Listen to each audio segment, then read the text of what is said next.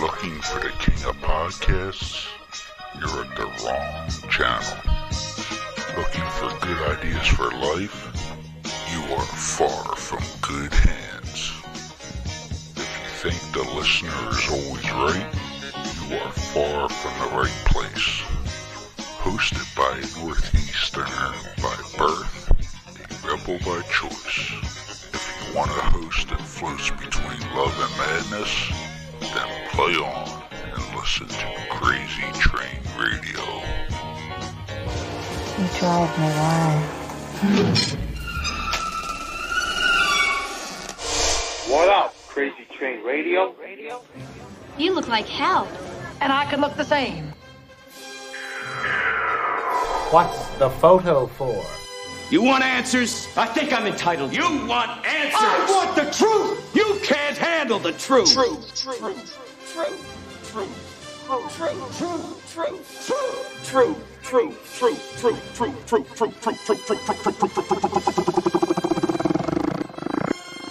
I love scotch. I love scotch. Scotchy, scotch, scotch. Here it goes down into my belly.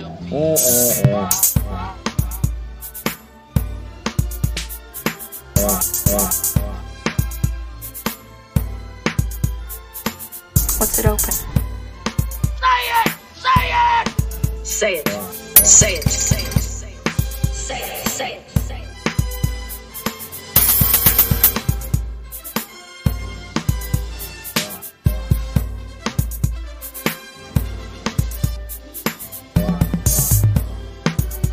Say it.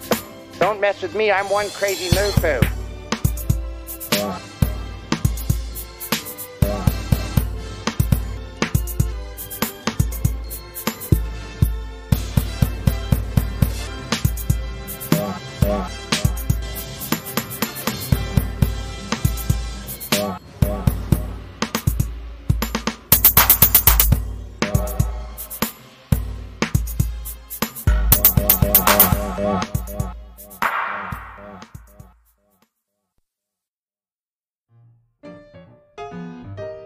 This brand is truly exciting and I'm so glad that they are starting to make a positive impact. Little Bean Soapery is a woman-owned small business based in Northeast Pennsylvania.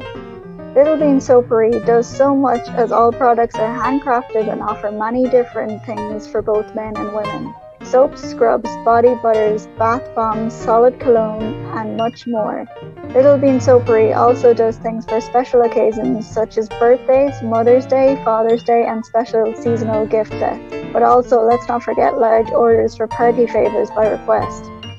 The great things about all products is that they are crafted to be nourishing on the skin. If you wish to check them out, please feel free to visit littlebeansoapery.com. Any questions, please feel free to also email littlebeansoapery@gmail.com for custom inquiries and or ask anything else you wish. Tell them that Elena from Crazy Train Radio sent ya.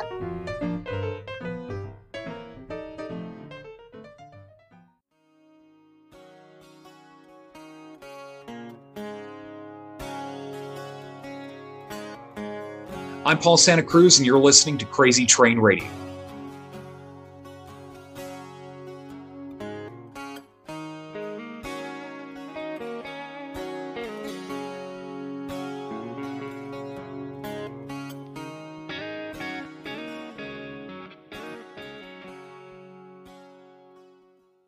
Hey folks, it's your least favorite host in the podcast world, Croc, Jonathan Steele. And boy, do we have a good one for you today.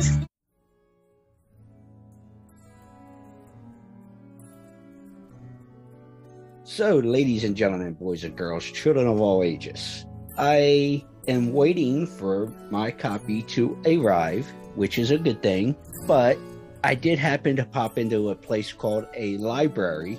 Folks, they have books and stuff like that, and they happen to have a copy of Making JFK Matter, Popular Memory, and the 35th President of the United States. So yes, we are going to go little historical, folks.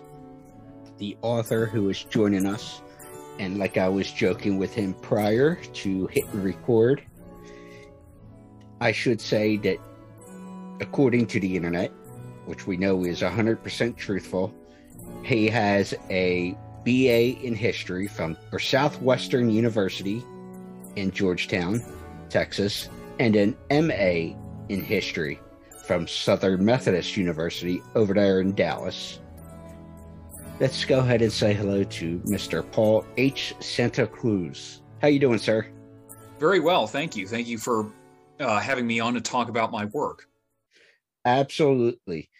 And before we dive into talking about thy book, again, I want to reference something I saw online. And like I said, I know everything is true there. I know I told that joke 3 times in 2 minutes, but hey, screw you. It's my show. Is it perfect? No, but I don't see you coming up with anything. And that, people, is what grinds my gears. Tom?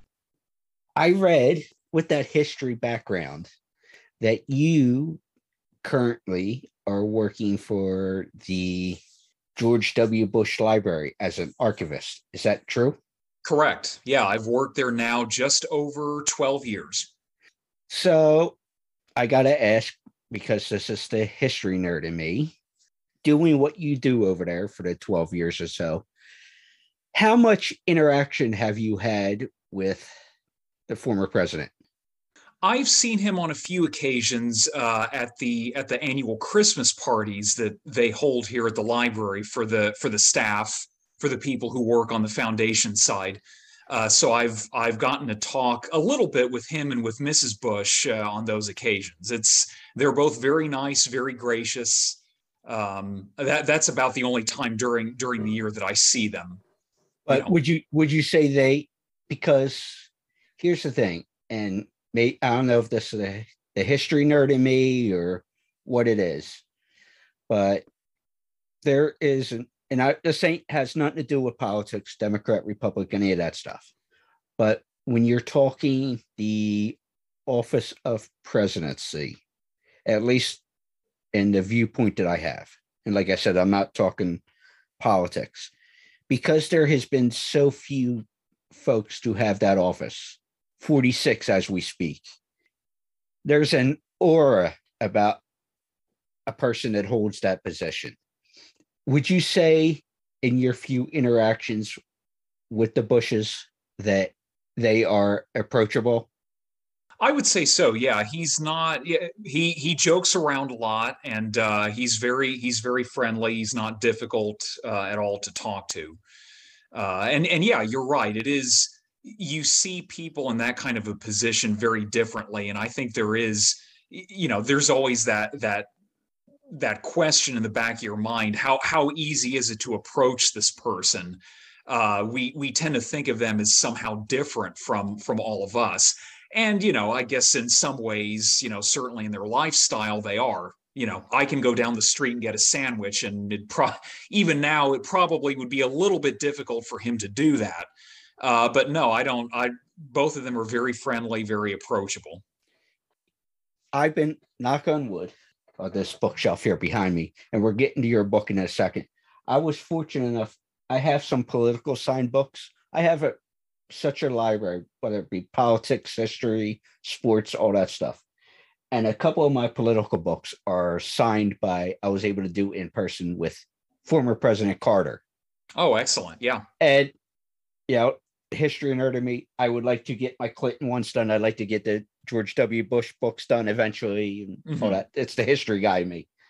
But in the brief couple minutes there I had to interact with former President Carter, he was very humble, can talk to him, how you doing? Yeah, it was great it was a good, positive experience. But they were going into it, I'm like, in my own head, holy shit.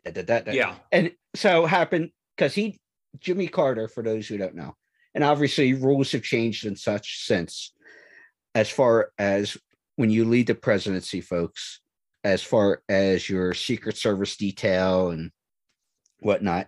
And Jimmy Carter, and I'm hoping I'm not telling any nuts this, very seldom uses his detail, except for public events and things like that, at least that I'm aware of.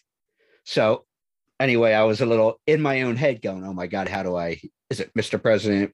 How do you approach to start the conversation?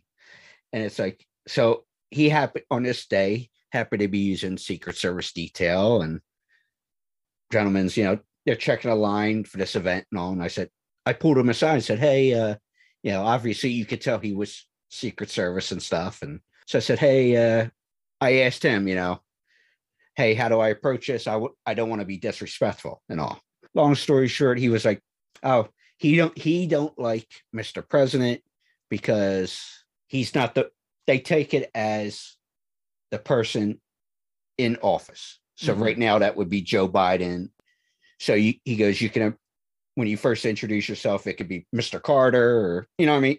Right. Guy gave me the breakdown and, put me at ease answering. I'm like, okay. Cause I wanted to go in knowing how to approach it.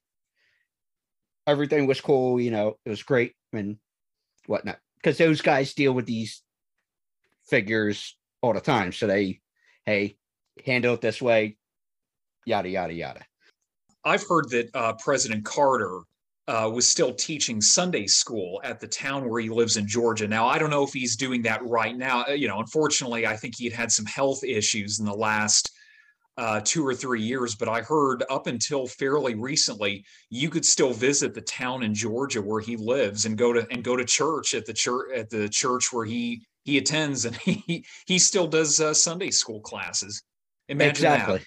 Yeah, exactly. And here's the thing with him, and I know I sidetracked this and all based on your experience with the library and such, but very approachable gentleman as well, Mr. Carter. And like you said, he, with the Sunday school and everything else, still trying to get back to the community is, and not the most PC of shows, but I can say this, we do also try to educate, even though I joke about tongue in cheek with the PC and all. Mr. Carter was, I think, has, how do I put this? Gotten more popular post-presidency, looking from a historical standpoint, than when he was in office. Because, like you said, there's the Sunday school stuff, the church stuff, giving back to the community, such as the, what's the Habitat for Humanity, and what I mean? It's like, just the different things he's done post being out of office. And still running around like as much as you can in a COVID time at 97, 98 years old, whatever he may be. I believe he's the oldest living president. I think so. And he's had a very active post-presidency and a very productive post-presidency as well. And I think that, I'll leave it up to the historians who research him to decide where he fits in the presidential ranking. But there's no question that he did a lot after he's left office, and I think that has a lot to do with the regard that the public has for him. Yeah, it's changed people's opinion based on post presidency. But speaking of that, and that's a good way to transition to Making JFK Matter, which you came out with several years ago. It was 2012 or 2013 that you 2015. Okay, so it's a little later, excuse me. Yeah. So that is actually one of the subjects you talk about in the book, as far as, at least that I had picked up on, in terms of there's a certain myth about JFK, even almost 60 years post assassination. We're 58, give or take, as of this recording in 2022. Going to be 59. 59, November. Hard to believe. In November. Yeah. I had to do quick math, even use my fingers and toes there, folks. But is a myth to the legend of JFK. So how would you describe the actual myth, and has it grown over the years since 1963? I would describe the myth as very, very resilient, and it diverges from the historiography, the historical literature that has come out on President Kennedy. We still remember him very fondly. If you look at public opinion polls, people still rank him very highly as a chief executive. And that what we know about JFK as a person and as a leader it hasn't made a whole lot of impact on the still very high regard that we hold him in. What I mean is, you've had a lot of information come out about his private life, the seamier side of his life. As a president, it can be a little hard to judge him because he wasn't in office even 3 full years. He had his successes and things that maybe weren't so successful, but I don't think it's impacted the love that people still have for President Kennedy, and we still hold him up, I think, as an example of how a chief executive should decide things, the way that he carries himself. I think for a long time, I think presidents stood in the shadow of Franklin Roosevelt when you look at what he accomplished and the impact that he had on the country, on the presidency. And I think that we do the same thing with President Kennedy. And that's interesting you say that, but that's a whole different can of worms. And as we sit, you will not see a thing like FDR be elected to 4 terms.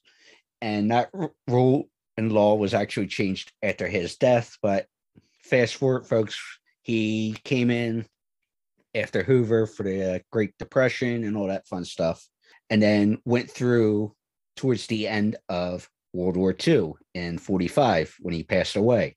So there's a lot of ground that FDR there was involved with, that changing to, I would say, what we know of today's society, helping establish Social Security. And we can get into so much with FDR. But going back to my first question there, that gives a dilemma between how history and historians would judge JFK's presidency and legacy versus how he's regarded, which you talk about to public memory, a la promise versus performance. Right. So, and of course, his death has a lot to do with it, because, FDR died after 12 years in office. We know what he did, at least to try to fight the Great Depression. He led us through 98% of World War II. His place in history was assured. And he was, not to be disrespectful or anything, but he was a very sick man at the time that he died. President Kennedy, the sheer shock of his death, that certainly contributed to the way that we see him now. And I think that when you compare the way we see the time he served and the period before that and the period afterward, it really marks a transitional point, because it is in the period after his assassination that you see more and more divisions politically. That's when you get really the worst of the civil rights problems. Of course, we got into Vietnam. You have Watergate. You have all these things that undercut the public's trust in their government and in, I guess, institutions in general.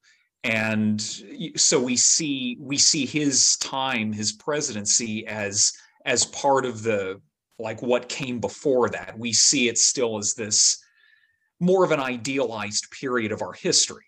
That's how a lot of people remember it. Is that really the way that it was? In some respects, no, it wasn't. But it's memory and history are not. They can. It's not unheard of that they diverge, and I think this is one of those places where they certainly do that. Well, with that being said, I know you talk about in the book, at least how I attempted to understand. Excuse me, and folks, it might be scary that I try this, but I took it as, and folks, you can look them up with this. There was a bit of Pierre Nora's notion of lieu de mémoire. Excuse me, yeah. My French is bad, or otherwise place of memory as far as the influence. So what was your philosophy in trying to look at things when I'm going to sit down and do this book?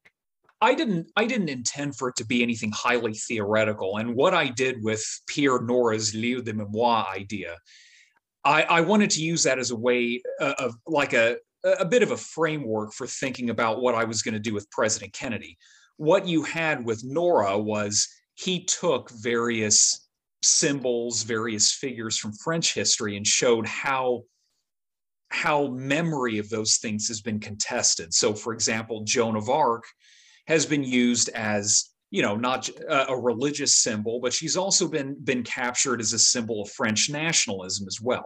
How are these different groups using memory of these figures, to further their own cause or to hold this person up as an example of what they want to do? And my argument in the book was that popular memory is inherently practical. It isn't some hazy, hard to understand concept.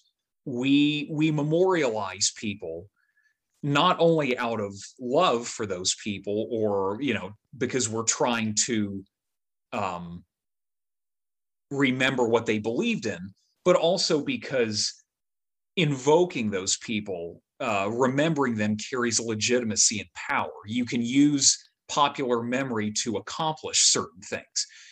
And so I didn't want this to be a comprehensive look. I did more of a case study approach.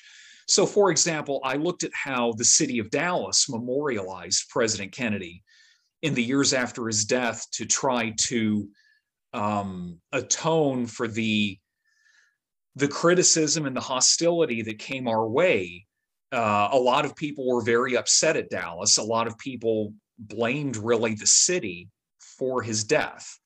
And they built a memorial to him and played up aspects of our memory of President Kennedy, his civic mindedness, his moderation, those kinds of things, as a way of saying, this is what we also believe in. We're not these horrible people. We're not a bunch of extremists here. We also loved President Kennedy, and we are going to memorialize him just like anybody else. And it had interesting results because we built a memorial to President Kennedy here in Dallas, but it was so neutral in its message, in its form, that I'm really not sure how successful it was as a place of remembering. A lot of people, when they come to Dallas, they'll go to the Sixth Floor Museum, which is in what used to be the Texas School Book Depository. And I'm sure if you asked a lot of people, oh, did you know there's a memorial to President Kennedy in Dallas? They would think that's what you were talking about. Nope, the actual memorial to him is a couple blocks away. It is a very modern looking structure. And I'm not, an art critic or an art historian. I don't look at it in that sense, but I've got photographs, a couple photographs of it in the book. It's really not clear what's being remembered. It was intended to be very neutral so that everybody could really take from it what they wanted, interpret JFK the way they wanted to, which is all well and good as an idea, but it's not really satisfying when you have a conception of President Kennedy. He was inspiring. He stood up to the Soviets. He fought for civil rights. He forwarded the space race, whatever it might be. And you look at the memorial that we built here, and there's really none of any of that there. And so the irony is that the central instrument that Dallas created for remembering him, I think to a large extent has been forgotten. I look also at how Lyndon Johnson used his memory. Lyndon Johnson memorialized President Kennedy probably, for civil rights more than anything else. President Kennedy fought for civil rights, and we need to pass his civil rights legislation if we are to properly remember him. It would be, I think the idea was it would be unthinkable for us to let this moment in our history pass us by without redeeming what he wanted to do. So there was that. There was very much a high-minded purpose to it, but of course there was also political calculation behind it, because LBJ is also trying to cast himself as President Kennedy's successor not just constitutional successor, but ideological successor as well. And by passing the things that President Kennedy, believed in, that he wanted, Lyndon Johnson is also starting to build his own record so that he can then get his presidency up and running. He was, I would say, partly successful in doing that. He, of course, got civil rights and many of these other things passed. But I think one of the risks of memory or the challenges is to use it, but not at the same time get used by it, because you can build someone up so much that you are always going to fall short by comparison. And I think that's what happened with Lyndon Johnson, that President Kennedy over time was seen as the noble, visionary leader, untainted by politics. And Lyndon Johnson, on the other hand, was seen as, the wheeler dealer politician who just got things done, which is not entirely fair to LBJ, but, it was LBJ who, to a great extent, took the blame for Vietnam rather than President Kennedy. And a lot of people would say, oh, President Kennedy never would have done that. He never would have gotten us involved in Vietnam. That, of course, is its own debate. Maybe he would have, maybe he wouldn't have. But, if you're LBJ, you're in the unenviable position of never getting the credit, but always taking the blame when things went wrong. Oh, President Kennedy would have done it totally differently. Yeah, because and that leads to one of my questions I would like to ask you as somebody who has studied history, if not the same amount or more than I have. Obviously more because you have the MA and such. But with that being said, there is some literature out there that says that the assassination happens, folks, chronologically. Then you read it over the weekend back in DC after LBJ is sworn in and all that fun stuff. And he has a meeting with essentially Kennedy's cabinet still, because obviously this was a traumatic thing and it wasn't a normal transition. But one of the topics that I had read, and don't know how true it is, was one of the big things that LBJ had brought up in this cabinet meeting was about proceeding with Vietnam, as you mentioned there. Do you know if there's any truth to that? And the reason I asked that was in some of that same literature, and I know it's a different topic, that if President Kennedy had lived, two of his major goals, if he had won in 1964, would have been addressing Vietnam. That would have been a big focus. But the other thing would have been the Cold War at the time, because some say that he was dealing with Russia's leadership at the time via the Pope in some of those readings. So with both of that, and I know they're big topics, what do you know on that? The idea that President Johnson was making major decisions on Vietnam right after the assassination, I think that got a lot of play from Oliver Stone's film JFK. That's how he depicts it. I'm not sure how accurate that is. It's 1964, I think, no matter which one of them was president, I'm not sure you would have had any major decision on Vietnam, because, you're trying to win an election. You're not going to make any major policy decisions, deviations at that point. And it isn't until 1965, of course, that that's when sustained bombing begins and we start putting in troops and all of that. I'm not sure how much Lyndon Johnson was deviating from what President Kennedy would have done, because we don't know what he would have done either. I've read things, bits and pieces, where he supposedly said in the weeks before his death that, yeah, when I get back from Texas, we're going to have to take a very serious and sober look at what we're doing in Vietnam. That was the period right after the South Vietnamese president had been overthrown and assassinated.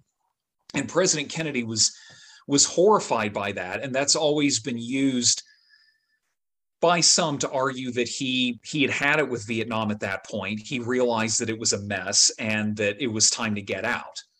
It's possible, but something important to consider is that so many of the top advisors that Lyndon Johnson had, his Secretary of State, his Secretary of Defense, and so many of the other people advising him on Vietnam, they were the very same people who he had from President Kennedy, and the collective advice they gave him is that we need to fight in Vietnam. And there's really no reason to think that why would they have given President Kennedy, any different advice? I think President Kennedy was a little bit more skeptical of the military, especially after the Bay of Pigs mess. And he had already proven himself in a way with the Cuban Missile Crisis. He stood up to the Soviets. We got the missiles out of Cuba. He may have felt that he had more room to maneuver and say, you know what, Vietnam is not, this isn't something we want to get further involved in. Whereas LBJ, his interest had always been in domestic politics, domestic policy. He may have felt that he had more to prove, and if this is what President Kennedy did, I need to follow through on it. And he always maintained, Lyndon Johnson did, that what he did in Vietnam he was just following what President Kennedy did. He was just doing what he believed pursuing at least the general policy that President Kennedy would have pursued. Again, that there, of course, is a lot of speculation there. I don't know if it's something that can ever be resolved. And it's something that after Johnson took over and after things in Vietnam really started going south, then that's when you have people close to President Kennedy saying he never would have done that, which maybe not, but then, they're just protecting their guy, of course. And so it's hard to say. Yeah. And it's interesting you bring that up because I actually pulled it out recently, the director's cut here of JFK. Stones. And that's actually one of the names that I have on my notes because for those spoiler alert folks, since the movie came out in the early 90s, Kevin Costner plays District Attorney Jim Garrison, who is known for trying to take the case to court and because of the Oswald's ties to New Orleans before he went to Dallas. And I'm not going to do a complete deep dive because with almost 59 years, there's so much we can dive into. But when we look at this whole story of JFK, the assassination, just the whole picture, how important, and I should say with the movie too, Oliver Stone used a lot of material from Mr. Garrison's 3 books, particularly one of the 3 books. But with that being said, we can look at this whole kit and caboodle of JFK and such. How do you picture Jim Garrison from a historical standpoint in this story?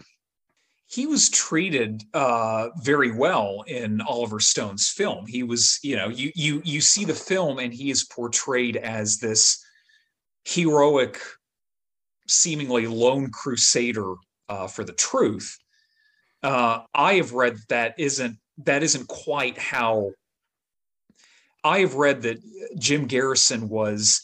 He was seen in the New Orleans legal community as a bit of a loose cannon, that he would make crazy accusations and not have anything to back them up. And if I remember correctly, in the movie, at the very end, there is a postscript where it talks about nobody has ever been successfully prosecuted. Nobody has ever been convicted for their role in President Kennedy's assassination. The problem is that the people he brought charges against, from what I've heard, they were all found not guilty because Jim Garrison had no case. It wasn't because of some malevolent, perversion of justice or anything like that. I talk about the film JFK, from the standpoint of how it may or may not have influenced memory. And when it came out, there were people who were worried that younger viewers especially would see it as documentary history, because by that point, even though hard to believe the early 90s is, a ways past us, 1991, I think, is when it came out. That's almost 30 years after the assassination. You have a lot of people who they grew up not remembering anything about it, and then they go and see this film, and they're going to think, oh, this is how it really happened. The CIA bumped off President Kennedy, or there was this massive federal government plot. I don't know how much it decisively impacted how the public thought about the event, because I think if you look at public opinion polls, people thought before that there actually was a conspiracy, and people thought afterward that, I don't know if it moved things decisively, over the long term anyway. But I think that it is a tribute to President Kennedy's memory that you have all such massive forces are assumed to be behind his death. It gives the whole thing a lot, whether or not it's true, whether, wherever the truth is, it makes President Kennedy and his assassination much more consequential if we believe that it was a conspiracy and that he died for some major reason. Either he was a martyr for civil rights, or he was assassinated because he wanted to get us out of Vietnam and, redirect the trajectory of the Cold War. It makes all of that much more compelling, rather than he was assassinated on his way to a political luncheon in Dallas by a, 24-year-old warehouse clerk who, was a loser. What if that is the truth? What if that is all there is to it? It does impact the way we think about all of this, doesn't it? It does. And obviously you mentioned Oswald there, and he worked at the Sixth Floor Museum, which was the Texas Depository, as you said. And there's so much on there with him, and whether his Marine training, he had lived in Russia and then New Orleans and tried to get into Cuba. And there's just a lot there to unpack, which that story's been told. Obviously, don't want to spend 4 hours unpacking that as well. But, it's funny that factually, Kennedy was shot 12:30, announced dead at 1 Central Time, and Oswald was arrested at the Texas Theater, give or take 2:15, if I remember that right, time within, hour and a half or so, and then was killed by Jack Ruby, who was an informant and nightclub owner. But I'm surprised he wasn't, or maybe you can correct me on the timeline here, he wasn't arrested before, because I think it might have been, I don't know if it was earlier in 63 or maybe late 62, that he apparently attempted to shoot former Major General Walker outside his home. Oswald has been suspected of that. Yeah, Edwin Walker was a former general, I believe, in the military. And he lived here in Dallas, and he had acquired a reputation as very much a right-wing causes. And there is speculation that Lee Harvey Oswald, went to his home here in Dallas and attempted to kill him. He missed. He didn't end up doing that. I don't really know what the consensus on that is, whether it's likely that he did that or not. But there are a lot of things about Lee Harvey Oswald that are very, very strange. And even, I think, to this day, there are parts of his life where we're not entirely sure either where he was or what he was doing, or, it appears that he, for example, as far as what he believed in, that he was a Marxist. He, of course, had gone to the Soviet Union and then came back. There are other people who argue that that's really not what he was. He may have been more on the right, and that he was more of a gun for hire kind of person, that he wanted to get involved in Cuba, and, a very strange person. And I think he was one of those people who wanted to, he saw himself as I don't know if spy is the right word, but he wanted to do something that would put him down in history. Then again, there are a lot of people who would like to be remembered for something, and they don't go out and murder people. So, it's hard to say if he is the only one, if he was the only assassin, if he did act alone. And I really don't take any position on it. There's really no way you can. But I've always wondered, well, so then what was his motivation for doing that then? Exactly.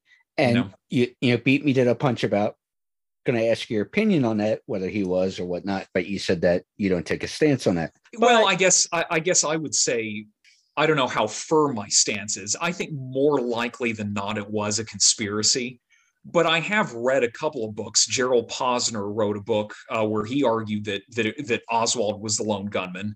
There's another guy, Vincent Bugliosi, who wrote a dictionary-sized work where he also argued that Lee Harvey Oswald was the lone assassin. It wasn't the CIA, it wasn't the FBI, it wasn't Cubans, it wasn't any of that.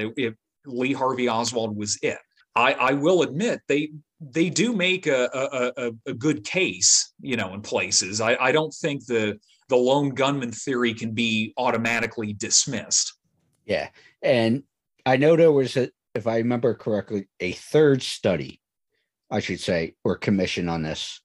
But obviously, there's the Warren Commission, the two biggies, I would say. The Warren Commission that was started more after the Katzenbach memo, which is a whole different, the following week, but versus in the 70s, the House Select Committee on Assassinations, which included, as you mentioned earlier, the civil rights.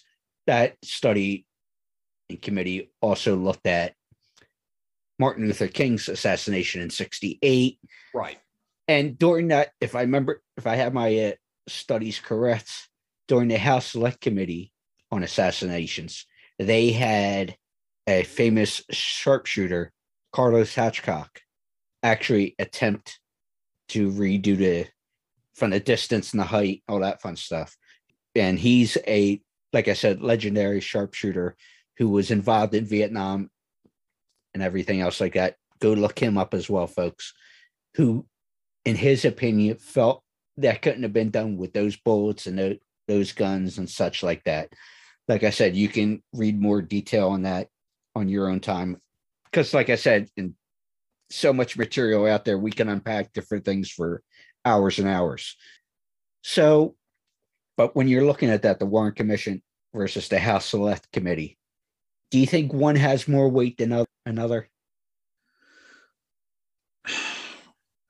It's possible that the House Select, my own opinion, the House Select Committee, simply because they would have had, I think, more time to look into it. You're further removed from the event, and so things aren't going to be quite as politicized, emotion driven, and the technology that they would have had to investigate would have been better. But how firm of a conclusion did they reach? Well, they concluded that it more likely than not was the result of a conspiracy. Well, all right. What are we to make of that? One of the things that they looked at was the sound recording, the recording from one of the police motorcycles. One of the police motorcycles in the motorcade, the microphone was accidentally switched on during the shooting, and it was recorded on a dictabelt at police headquarters. And when they looked at it, they initially thought that it captured the sound of a fourth shot. That potentially is huge because Oswald wouldn't have had time to shoot off 4 shots during the time that the assassination occurred. So if there was in fact a 4th shot, then that means that there was a second gunman. There must have been. Well, but then later on, I think they determined that that was an error, that there wasn't actually a fourth shot on the recording. So what do we do with all of this? You know, I still think more likely than not, it was a conspiracy. But I'm not entirely certain. And, you know, one of the problems is that all of this has gotten so polluted with the outlandish conspiracy theories out there, which, I don't know, maybe that was inevitable, but, you know, it's hard. It is a very hard topic to read about and know, okay, this is reasonable, this is true, and this is garbage. Yeah, because obviously over the years, there's been restrictions on documents coming out. And there was even debate when Trump was leaving office whether to release certain documents, and when Biden took over, releasing certain documents, even though we're so far removed from the event.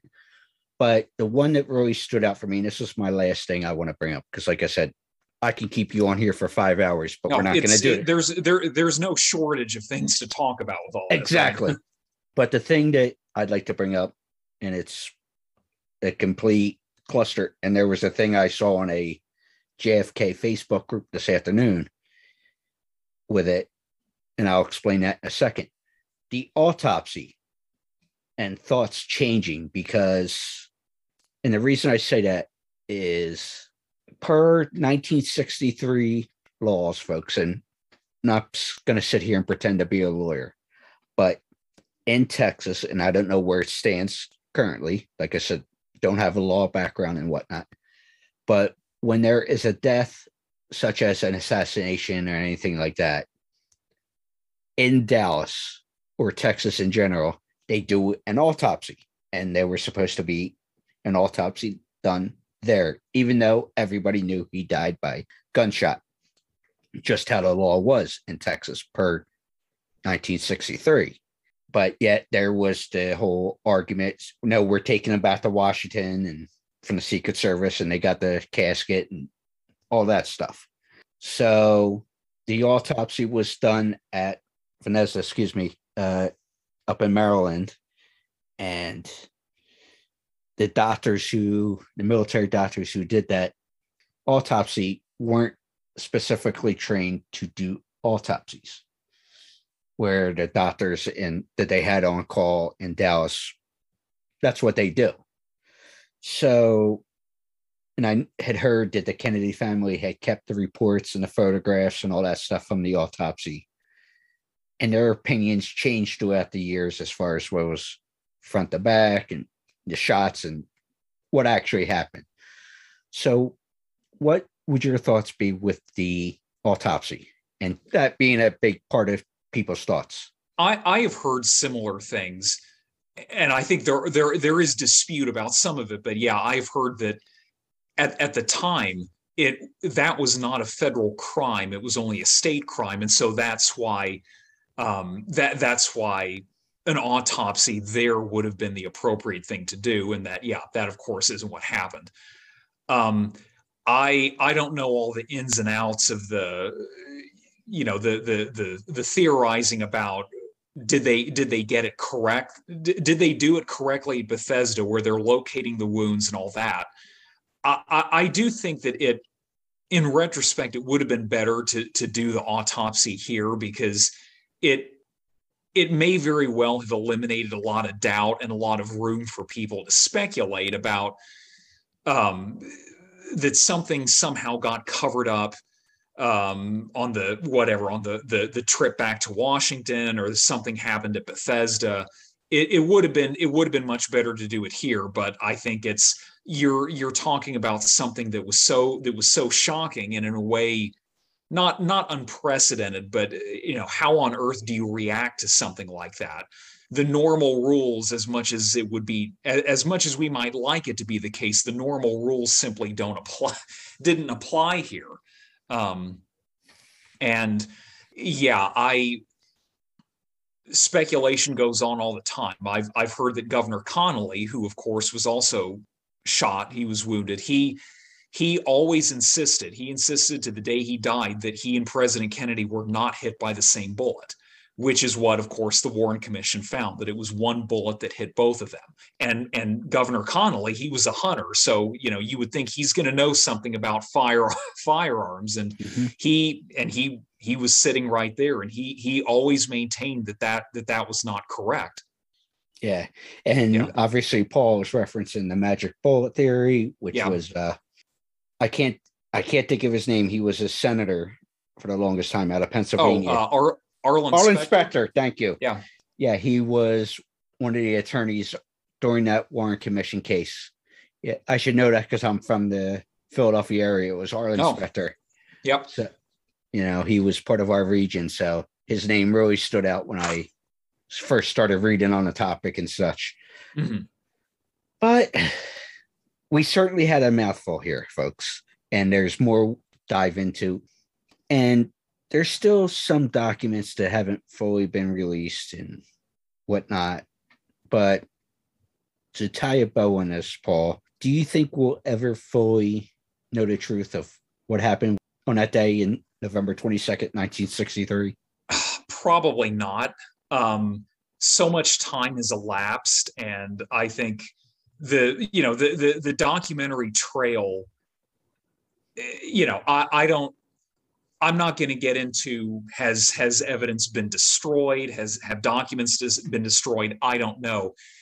I don't think we'll ever know the truth, because I don't think a lot of people will ever accept anything as the truth. And there are whatever records are out there that still need to be released. Once they are released, will that satisfy people? Probably not, because people will still insist that things have been destroyed, things have been altered. I probably we will not ultimately know the truth,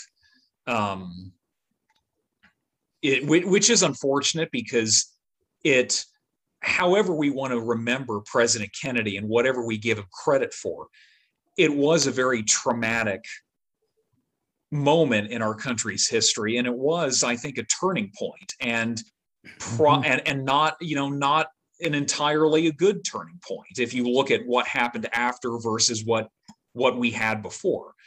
A lot of people see it as a loss of innocence, not just for the country but for themselves, and the fact that we probably will never know exactly what caused this it is very unfair to us as a country. And I think people are right to feel that we got cheated, and that, I think, is what drives still a lot of the conspiracy, the conspiracy industry, that we still don't know what happened here.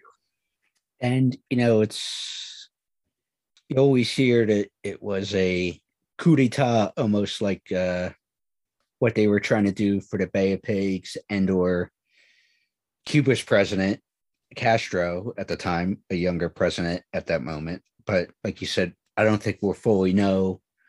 And as far as, I should bring this up because, and I'm sure you've seen this stuff as well too, as far as the evidence is concerned, and obviously different time, different place and all, where we are 2022 compared to 1963. But one of the things that always stood out for me in some of this stuff I have read, was obviously the assassination happened on a Friday.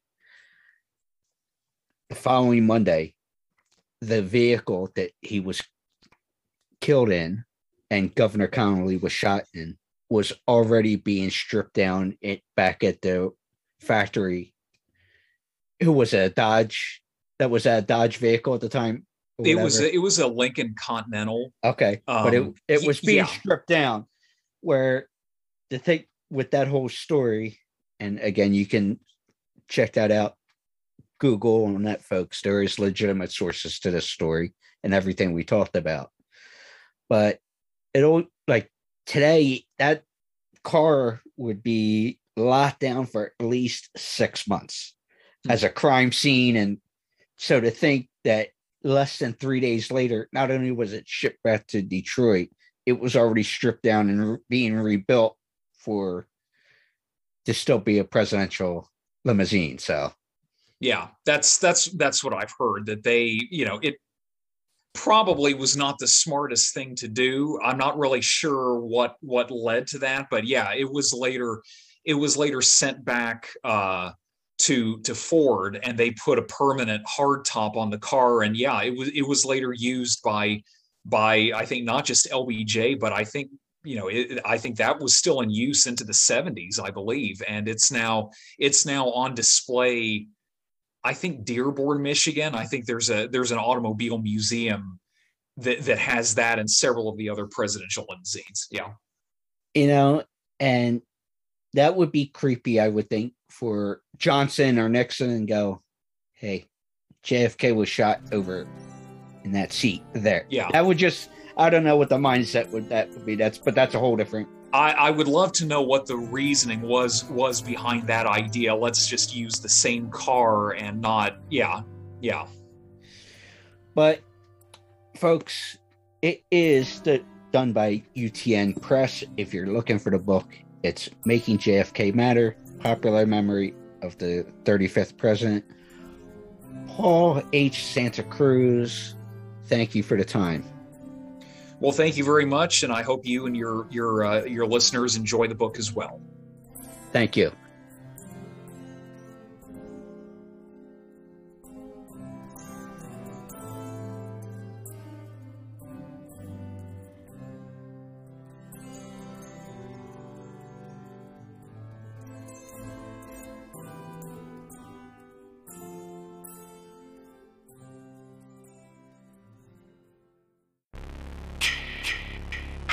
Hey there, Friday fans. We know how much you enjoy the movies. Enjoy grabbing your Friday merchandise and interacting with the Friday family, whether it be at conventions or during our particular watch-alongs. Well, when you're looking to get yourself masks, why not check out our friends over at Camp Blood Customs out of New York State and order your specific custom mask from any of the films. All orders are made specifically. Your needs and wants are. Make sure you find Camp Blood Customs on Facebook, Instagram, and all over social media and order yours today.